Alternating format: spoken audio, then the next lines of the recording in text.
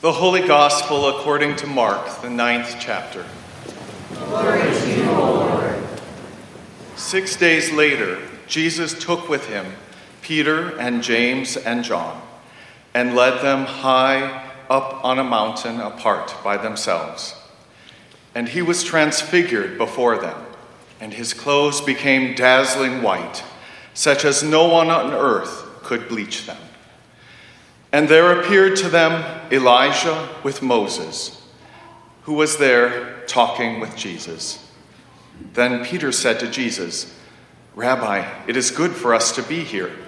Let us make 3 dwellings, one for you, one for Moses, and one for Elijah." He did not know what to say, for they were terrified.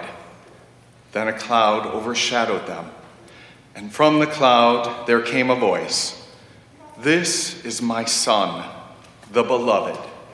Listen to him." Suddenly, when they looked around, they saw no one with them anymore, but only Jesus. As they were coming down the mountain, he ordered them to tell no one about what they had seen until after the Son of Man had risen from the dead. The Gospel of the Lord. Praise to you, O Christ. My dear brothers and sisters, I bring you grace and peace from God our Father and from our Lord and Savior, Jesus Christ. Amen. You all sounded really good on Beautiful Savior. You make a nice choir.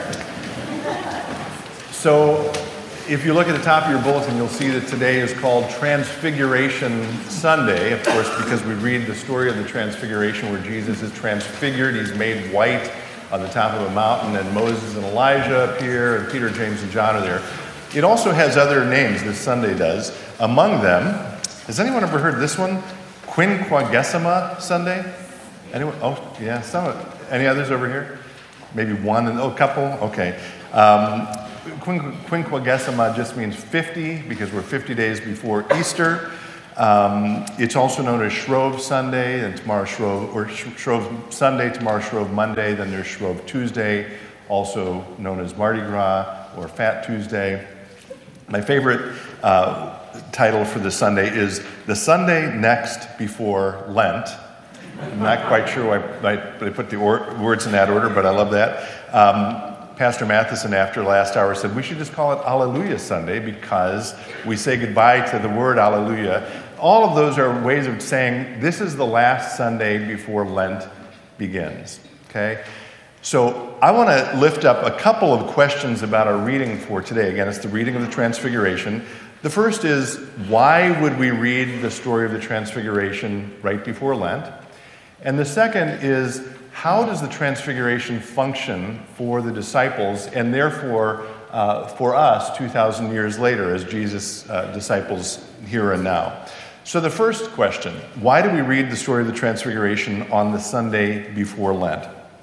And to understand that, you need to back up just a little bit in the Gospel of Mark. I'm on page 919. You don't have to open your Bibles, but if you'd like to follow along, you certainly can. 919, this is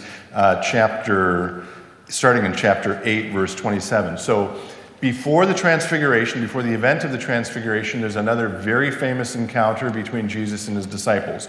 And here is a description of that event. This is verse 27 again. Jesus went on with his disciples to the villages of Caesarea Philippi, and on the way he asked his disciples, "Who do people say that I am?" And they answered him, "John the Baptist, and others Elijah, and still others one of the prophets." And he, Jesus, asked them, "But who do you say that I am?" And Peter, and again, this is a very famous confession, a famous response. Peter answered him, "You are the Messiah."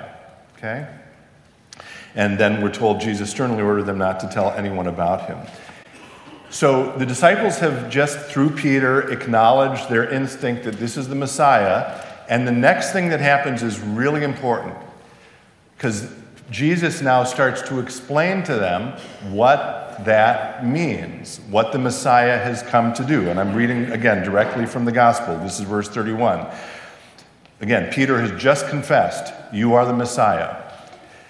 Then Jesus began to teach them that the Son of Man, the Messiah, must undergo great suffering and be rejected by the elders, the chief priests, and the scribes, and be killed, and after 3 days rise again. I cannot overstate strongly enough how confusing this was to the disciples. And in fact, in the next line, basically what they are saying to Jesus is, okay, Jesus, we've just accepted that you're the Messiah. We love you very much. You're a wonderful teacher. We think you're great. But you are a little misguided about what this whole Messiah thing means. Let us help explain to you who and what the Messiah is, what the Messiah does. The Messiah is a political leader. He's a military leader. He's come to free us. The Messiah hasn't come to die, right? And Jesus, we're told, sternly responds to them. Turning and looking at his disciples, Jesus rebuked Peter and said, "Get behind me, Satan, for you are setting your mind not on human things, or not on divine things, but on human things." So again, there's this event where Peter confesses Jesus as the Messiah. Jesus begins to explain what that means, and the disciples are thoroughly and totally and completely confused, because now they are forced to sit with this new information and think, what does this mean? How does that make any sense at all? Okay? And this is, I'm going to suggest, why we read this passage right before we start Lent, which is a period of what? When we also sit as followers of Jesus with the question, who is this Messiah? And what has he come to do? And what does it mean that he has come to give his life for us? Does that make sense? Feel free to nod your heads. All right.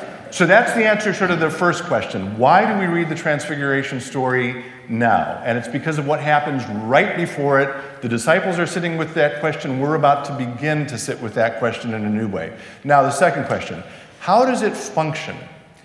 And as always, I'm not suggesting this is the only way we can read the Transfiguration. It's not exhaustive, but I think it's a helpful way to understand what's going on. I think part of what's happening here is God is looking at the disciples, recognizing their confusion, their misunderstanding, their concern, all of the questions they have about what this Messiah thing who's now going to die means, and God is giving them, let's call it a grace, of saying, I want to show you something to reassure you, to comfort you, to help you recognize who Jesus is, and to trust in that Jesus, despite what he's just said about this sort of crazy thing about dying and being raised from the dead.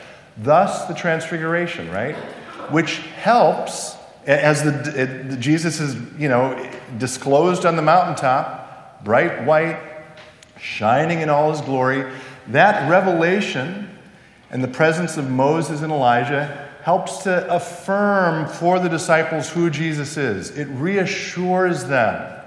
It gives them a sense of trust. Okay, we don't really understand what's going on, but this helps to help us to take the next step. Does that make sense?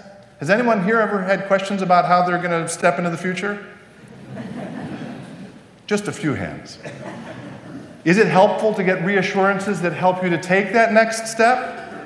Okay, that's what's going on here. Now, here's the really important point. Does that event, it's only Moses and Elijah on a mountaintop, and it's only Jesus shining like the sun. Does that event answer all of the questions for the disciples for the rest of their lives?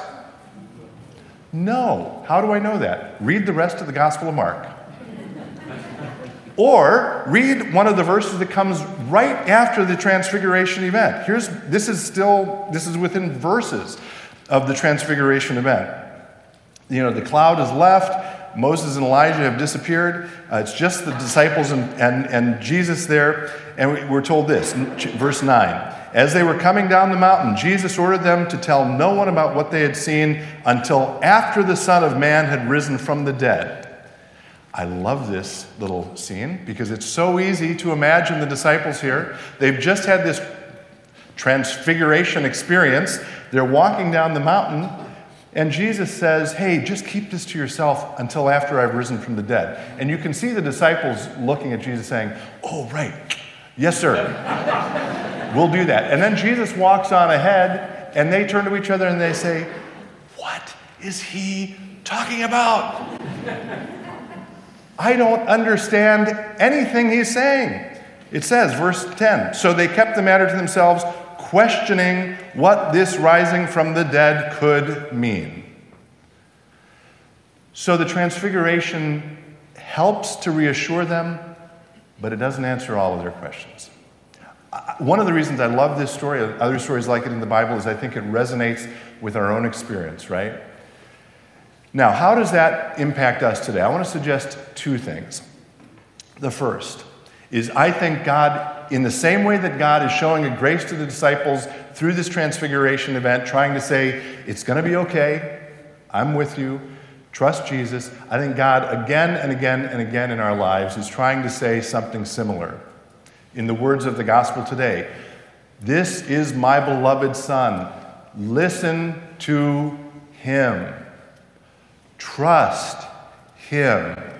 He will be with you. He will accompany you into the future. And so one of the reasons we come to a place like this week in and week out is to hear that word of affirmation, to hear that word of confidence, that word that gives us a sense of hope about how we're invited into the future.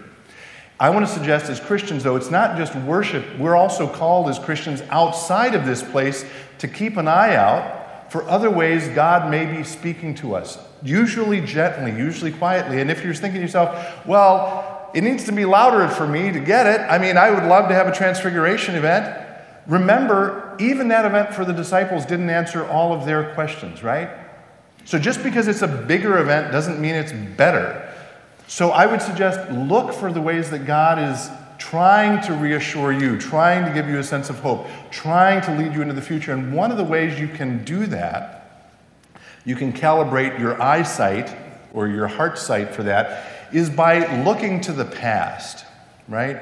The disciples don't have any idea what Jesus is talking about in this passage. They will come to understand it later after Easter when they're looking backwards. So I would suggest look to your past, reflect on times when you've had a challenge or a struggle or been praying for something, and reflect on how has God showed up to answer that prayer. I think we're really good in the moment at asking God for things or praying about things. We're not as good often as looking in the back or the rearview mirror and recognizing the ways that God has shown up.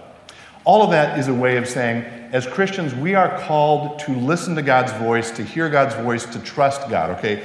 The second thing is don't underestimate your ability, each and every one of you, to be the kind of sign, the kind of gesture, the kind of word of hope that someone in your life needs so that they can be reassured about the path that they're on, or maybe to question their path so that they can be reassured about taking the next step of faith.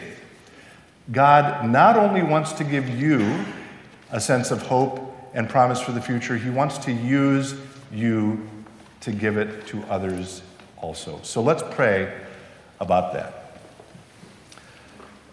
Good and loving God, we thank you for this Sunday called Transfiguration, when you reveal yourself to your disciples in a new way. We pray you will open our eyes to know that you are with us. We pray you will help us to hear your voice and trust you and follow you. And we pray that you will use us to be a beacon of light for others. In all this we pray in the holy name of Jesus.